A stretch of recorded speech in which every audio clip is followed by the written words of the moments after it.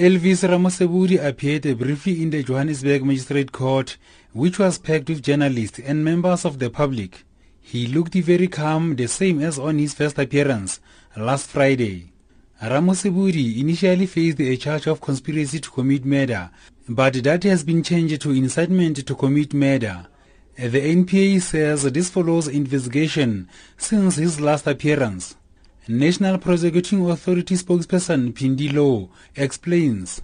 Wherein you say a person has conspired to commit a crime, obviously there should be a person or persons that conspired with him or her to commit that crime.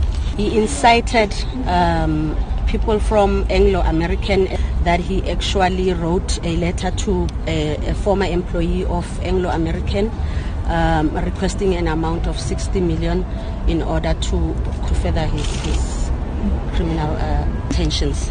Law says if there is a need for the state to oppose bail, they will do so. We're still waiting for more evidence. The advocate actually asked for a postponement till Friday.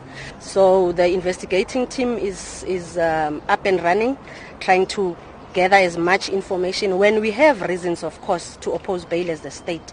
And where we have information that suggests that the witnesses of the state might be in danger if the accused is released on bail, or the interest of justice does not permit the release of the accused on bail, then as the state we will be opposing bail. The suspect will be referred for mental observation if the need arises. Phindilo says that the accused has been reckless in his plans to commit crime.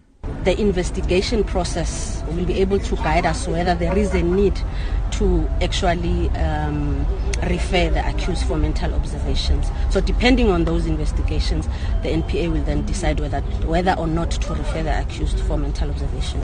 The accused will be back in court again on Friday. I'm Ditaba Tsotetsi in Johannesburg.